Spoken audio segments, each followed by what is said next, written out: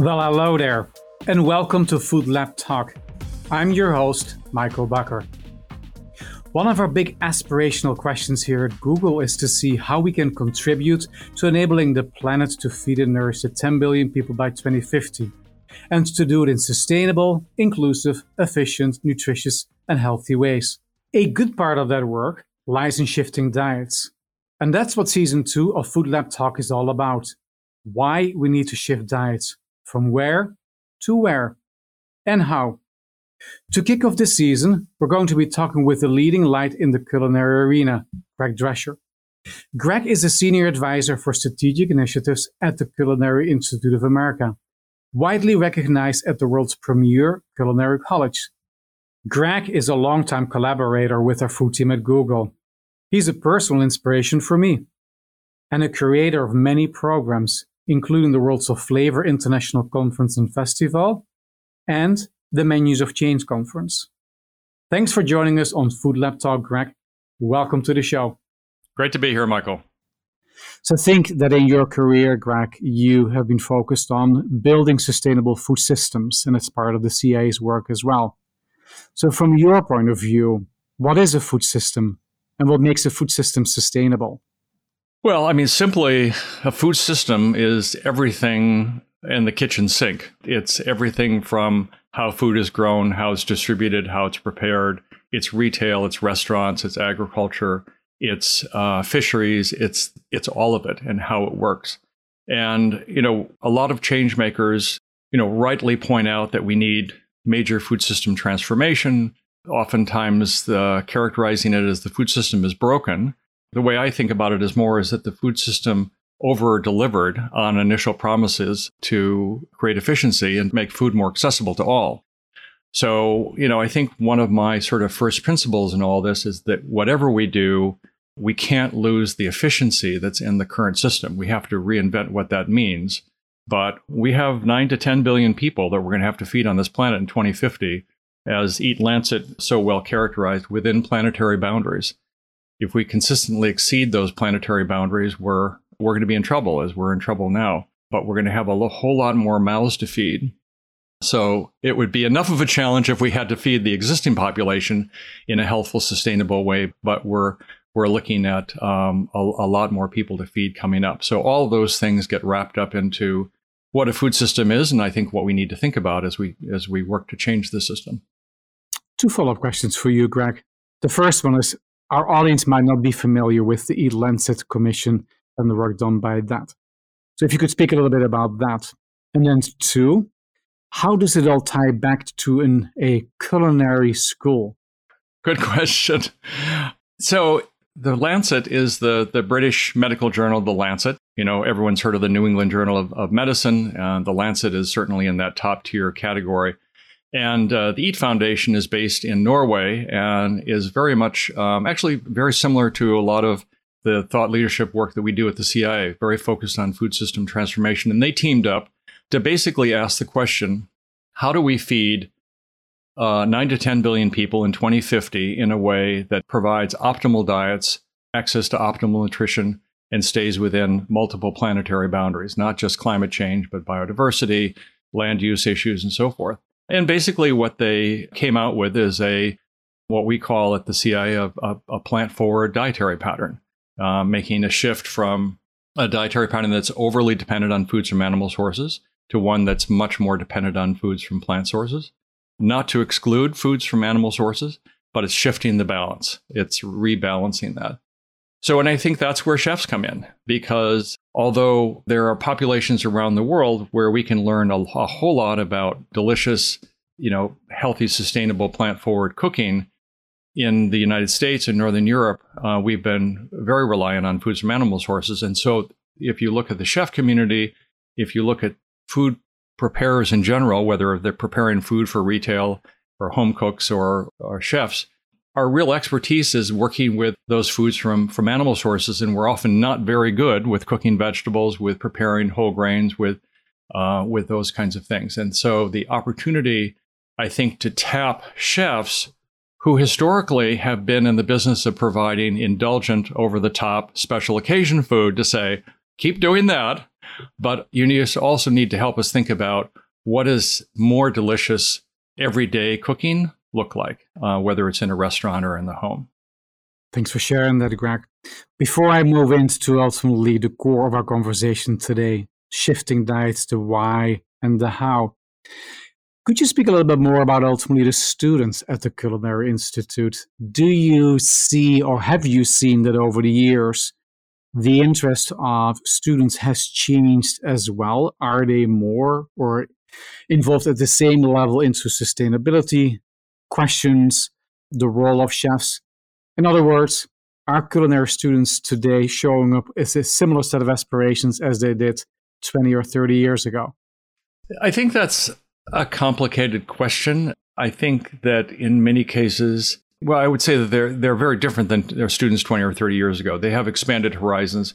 You can't escape the fact that we have climate change to worry about. You can't escape the fact that we've got, massive rates of chronic disease and so forth. But, we have a lot of students that come to the CI. They just want to open the next great American restaurant. They want to open a bakery. They, want to invent the next great food product.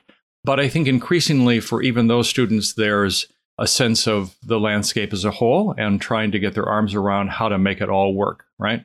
But we also have a lot of students that go directly into media. They work for major companies. They don't just open restaurants and become chefs or in hotels and so forth. So the career paths have diversified substantially. And, working with you all at Google, we're, very pleased and proud to have launched a master's degree in sustainable food systems last year, which is getting great attraction. So, if you'd told us this 30 years ago that this was the future of the CIA, I would have been skeptical. But, it's really in many respects turning into a food university with multiple pathways for students to engage in food. And I think there's a great passion we have at our student center, our student union, what we call the EGG, a menus of change station where we can bring a lot of our work every day for students to see what those menu items look like. We have sustainable gardens that we run on 2 of our campuses. With our conferences, students participate in those. So there's a lot of exposure to this. And, at the end of the day, I hope that we still create great American restaurants that are full of indulgence, but it just needs to be part of a much bigger picture. And I think CI graduates will be part of leading that in the future. Yeah. Based on my exposure to your work and the college in itself, it is so clear to me that chefs have such an incredible influence in how we think about food, what we get to eat, and that therefore as well, they are clear change makers. And that brings me to the core of our conversation today, Greg. How might we contribute to shifting diets? What is your actually theory of change as it relates to shifting diets? And then we'll talk a little bit more about how do you believe change will ultimately happen? Well, I think that deliciousness, first of all, is a really key piece of this, because if you're asking people to shift diets, which in turn relates to shifting, agriculture and so forth, what you're asking them to shift towards has got to be at least as appealing as what they have now. And so I think focusing deeply on that is really important. And it's important that that's championed not just by chefs. I spoke to an audience of several hundred healthcare professionals at the American Heart Association conference 10 years ago, public health leaders. It was a major research conference from nutrition researchers and public health experts from around the United States. And I mentioned something that a number of people have picked up on since then, which is the notion of the unapologetic elevation of deliciousness as a public health imperative. And I said it's important for the public health community to not just to say in passing that just healthy food needs to taste good. Because on the other side, people are trying to make food craveable. And so if you're putting up merely taste good against craveable, you're going to lose every time. And I think the public health community has historically been uncomfortable talking about pleasure, talking about deliciousness, talking about craveability, and so forth.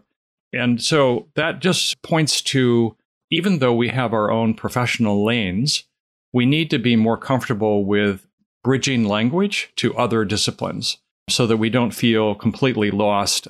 It reminds me of a conversation that I had years ago in Central California with some of the largest vegetable growers in the United States. And I said, how are we going to get people to eat more vegetables? And they said, well, you guys, you're the chefs. You'll figure out how to make it delicious. I just grow the stuff. This is a big grower. And I said this in a different way, but I said, that's not good enough. You need to own what happens all the way through the process. And, he's not going to become a chef, but he needs to understand, what are those great strategies to prepare vegetables that will make them craveable. So that's one piece of it. And then I feel, very strongly about models. Policy change is important. There's all different kinds of pieces of the puzzle here that we need to look at. But if you're talking about, healthier food in schools or hospitals or corporate cafeterias or restaurants, we need more models where people can just walk in, experience the food and go, okay, I get it. How do we scale this? And I think we haven't done enough of that. So those are a couple of things, but we have to get the different players to be comfortable with the language in each other's spheres of influence, if you will, and work together. And particularly for chefs, I think, chefs have often in the past been brought in at the end of the line. So senior management figures out a change, maybe it's product development, so on and so forth. And then at the end of this, let's bring the chefs in and see what they can do by way of some recipes or so on and so forth. And we need to tap chefs in terms of thinking about culinary strategy, right? So it's not just about recipes. It's really going deeply into, how are we going to rethink menus? How are we going to rethink flavors? How are we going to bring people along? How are we going to build desire? Because as you can tell people to wear a helmet when you ride a motorcycle because it's the law, but you're never going to pass a law telling people to eat their vegetables. So we have to pay attention to building desire. At the same time, we, work on the farm bill and do all these other things at the same time. If I hear you correctly, Greg, you believe in multiple approaches. And then depending on your role in the broader system, you might ultimately follow one or more of those specific approaches. Right. And obviously, as you represent the Culinary Institute of America that trains amazing chefs, it's really about the chefs in the conversation as of today. So this notion of shifting diets. Let's start with, where do you think we need to shift from and where do we need to go to? And why do you believe that? Well, I think that is very dependent on where in the globe you are.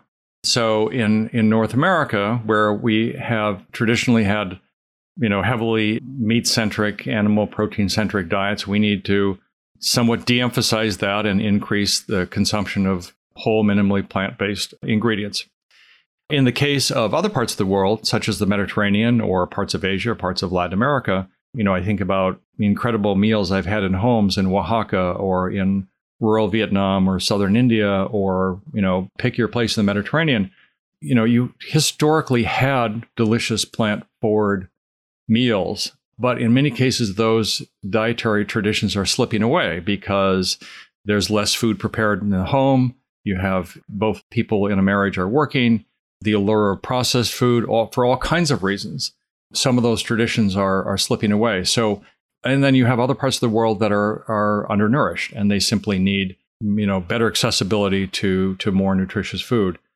But I think there's also a lot of opportunity for people in the West, in the United States and Northern Europe, to learn from traditional cultures. I'm not opposed to food tech. I'm not opposed to plant-based meat and cultivated meat. I think technology has to be part of our future. But there's so much rich tradition that I think we can be inspired by. And, one of the ways to think about that is, you might have a chef that has developed a delicious meal, thought about it in the morning, created it in the afternoon, served it at dinner. You're going to get one result. Oftentimes it's brilliant. You have chefs that have developed ideas and dishes and flavors over the course of their career. But you go into countries like, Vietnam or southern India or the Eastern Mediterranean, any number of places, and you have flavors and dishes that have been developed over centuries and just incredibly brilliant strategies to turn vegetables and grains and nuts and healthy oils into delicious meals. So I think that's where we need to look at as well. So it has to be, where in the world are you asking that question? But with respect to certainly Northern Europe and the United States and the industrialized world, Typically it's a move towards more food source from the plant kingdom. What I always find so interesting, Greg, is that language does matter. And when I say we need to shift diets, people have all kinds of emotional responses to that. Like, what are you thinking? Why are you telling me what I need to do? But I think what we're ultimately saying is that we have a belief that a balanced plant-forward or a plant-rich diet, like we've celebrated and enjoyed for centuries all over the world, that's what we want people to continue to enjoy. But over the last 30, 50 years, for all kinds of good and bad reasons, diets have shifted. And that therefore, depending on your starting point, it is the evolution back to where we were before, and or avoid the shift that has started in other parts of the world as well. But you get the question, but how do you ultimately convey that aspiration in a way where people feel supported, and it goes back to your food culture, your identity, and ultimately the deliciousness versus somebody telling somebody what you have to do going forward? Right. We're not going to be successful in shifting diets just by telling people that they need to do this. We need food professionals, and allies of food professionals need to figure out how to create food experiences that people can just walk into. They don't have to think about it. It's just delicious. And by the way, it just happened to be more plant forward. I'm thinking, I know you've got someone, Michael, at Google that thinks about choice architecture. We did a project with Stanford years ago, working with them to design a new food hall where you walk in and you're immediately hit by all kinds of delicious plant-forward dishes, some vegetarian, some vegan, but not necessarily, rich in plants. They didn't take away the meat. It's at the back of the hall. You have to kind of look for it. And by the time you get there, chances are your plate is full. And it's been an overwhelming success. So we're going to have to look at all kinds of levers to make that work. It's not just about cooking. It's also about how you create the food environment, how you talk about food. And you're right, language is so important. In many cases, I'll tell you a quick story. We consulted with a restaurant chain in the 1990s that, fortunately, we've gotten away from this, but was convinced that they finally wanted to offer some healthier items, and they were going to put a little symbol next to all of the items on the menu to indicate that they were healthy. And we worked with them on some of the new menu items. They were ready to roll out with those, but the marketing people, not to pick on marketing people, said, we're not ready with our little icon. They didn't want to just copy the American Heart Association's seal. But you go ahead and roll them out, and then we'll reprint the menus later when we have the icon. So they rolled out the new menus. The new items did really, really well. Then the marketing people came along and said, okay, we're ready. We're going to reprint the menus. And with the new menus, those dishes all took a dive because they were cued. These are healthy menus. And everybody said, thanks so much for letting me know so I know what to stay away from, right?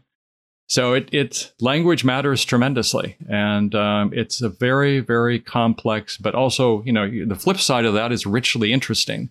And we're making great progress. We really are making great progress. I mean, whoever said, the future is already here, it's just unevenly distributed. So we need to, champion where we have progress, where we have models, and figure out how to scale those and how to popularize them. But we're in much better shape than we were 10, 15 years ago. Yeah. I know you're personally extraordinarily vested in the Mediterranean diet, but I think you completely embrace the diversity of other plant-rich diets as well.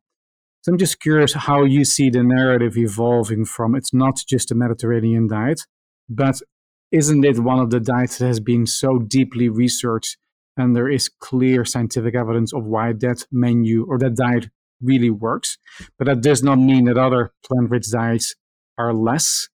Is it fair to say we celebrate the diversity of plant-forward diets, and there is ultimately a need for more scientific research into other plant-forward diets as well? Is that a reasonable summary? Very, very much so. Yeah. I mean, the irony of this is that, I've been working on the Mediterranean diet before anyone, except for a handful of people, were really, working on that.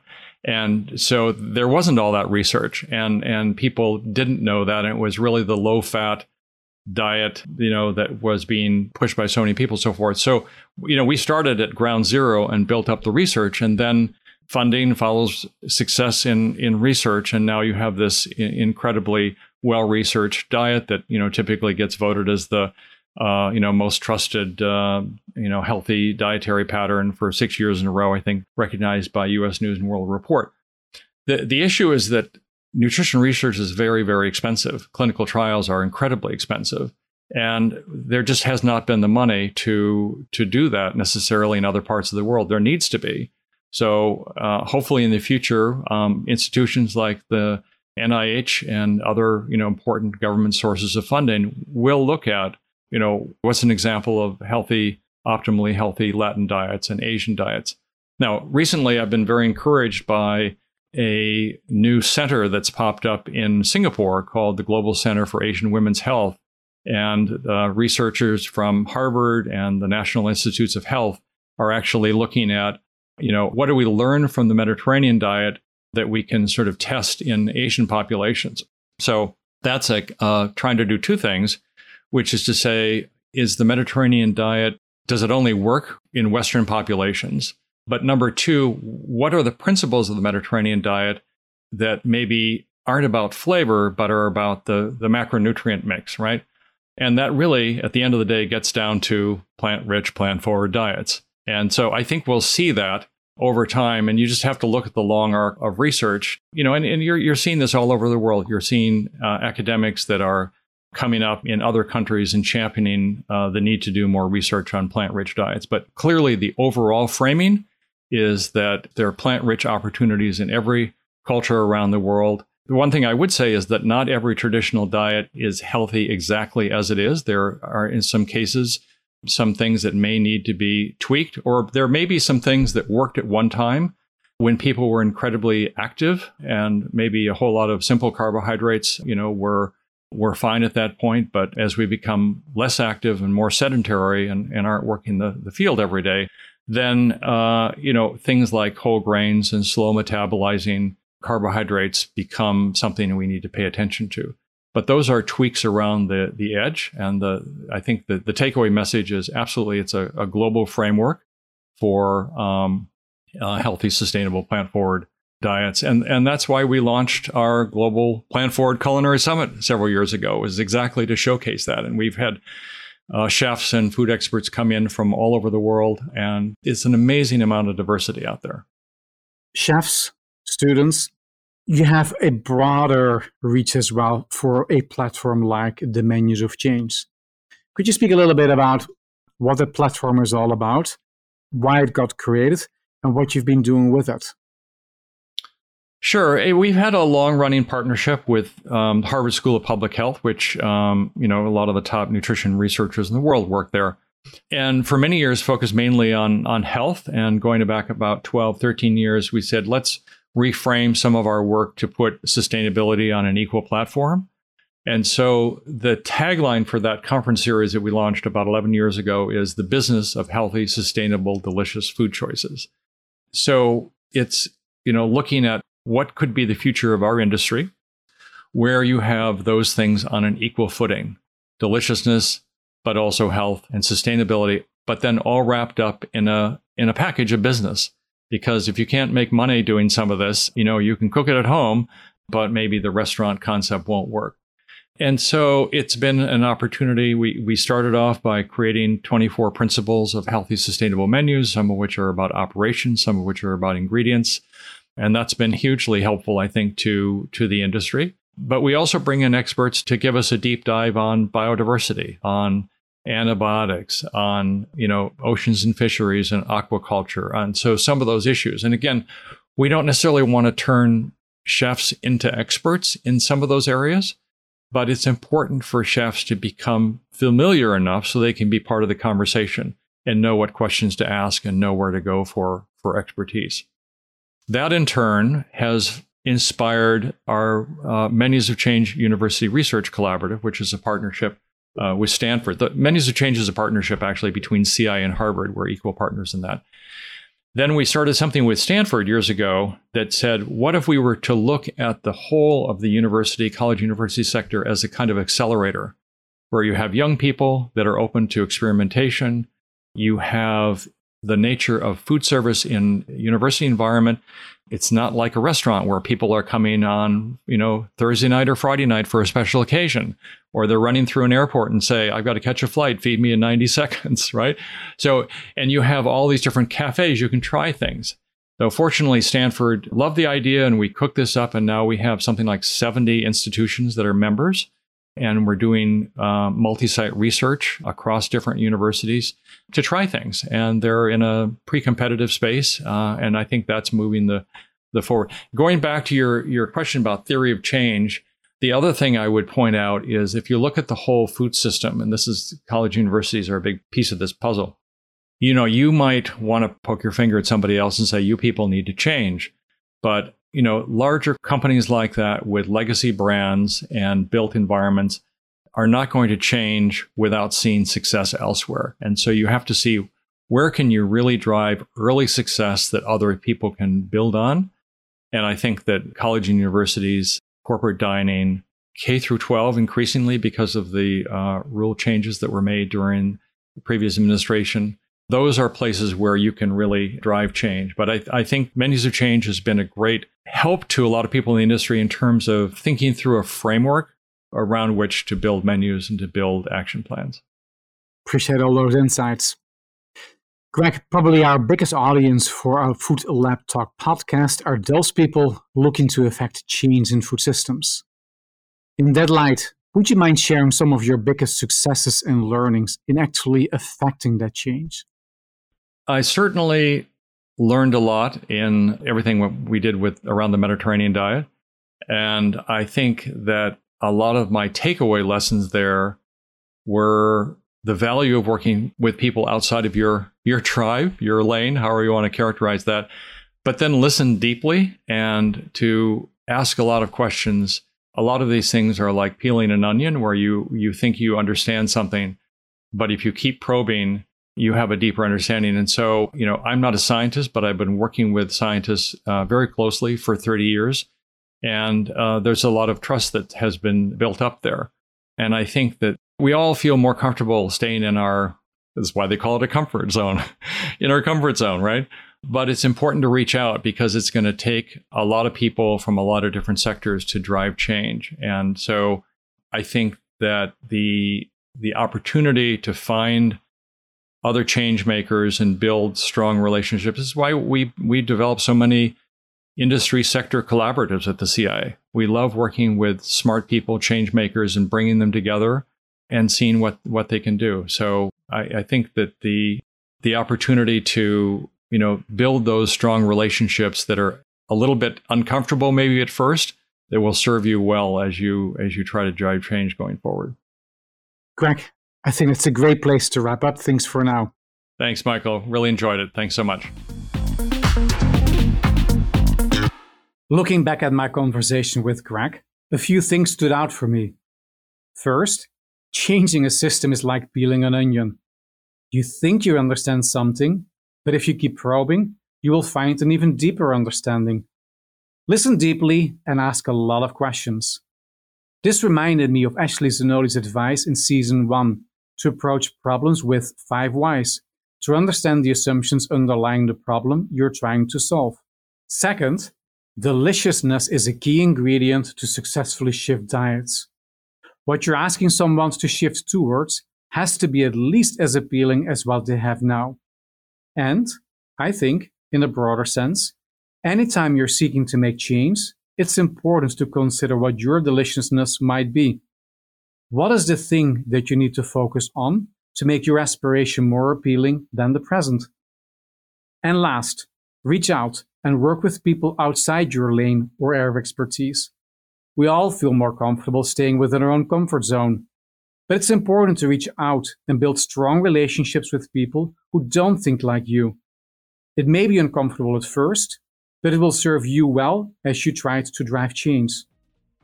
For more information about the Culinary Institute of America, including the programs and resources mentioned on today's episode, be sure to check out the show notes. Thank you for joining us for this episode. If you liked what you heard, subscribe to the podcast at foodlabtalk.com or wherever you listen to your podcasts. As we close, I invite you to pursue your own bold vision and take whatever action you can take toward a better food system. See you next time.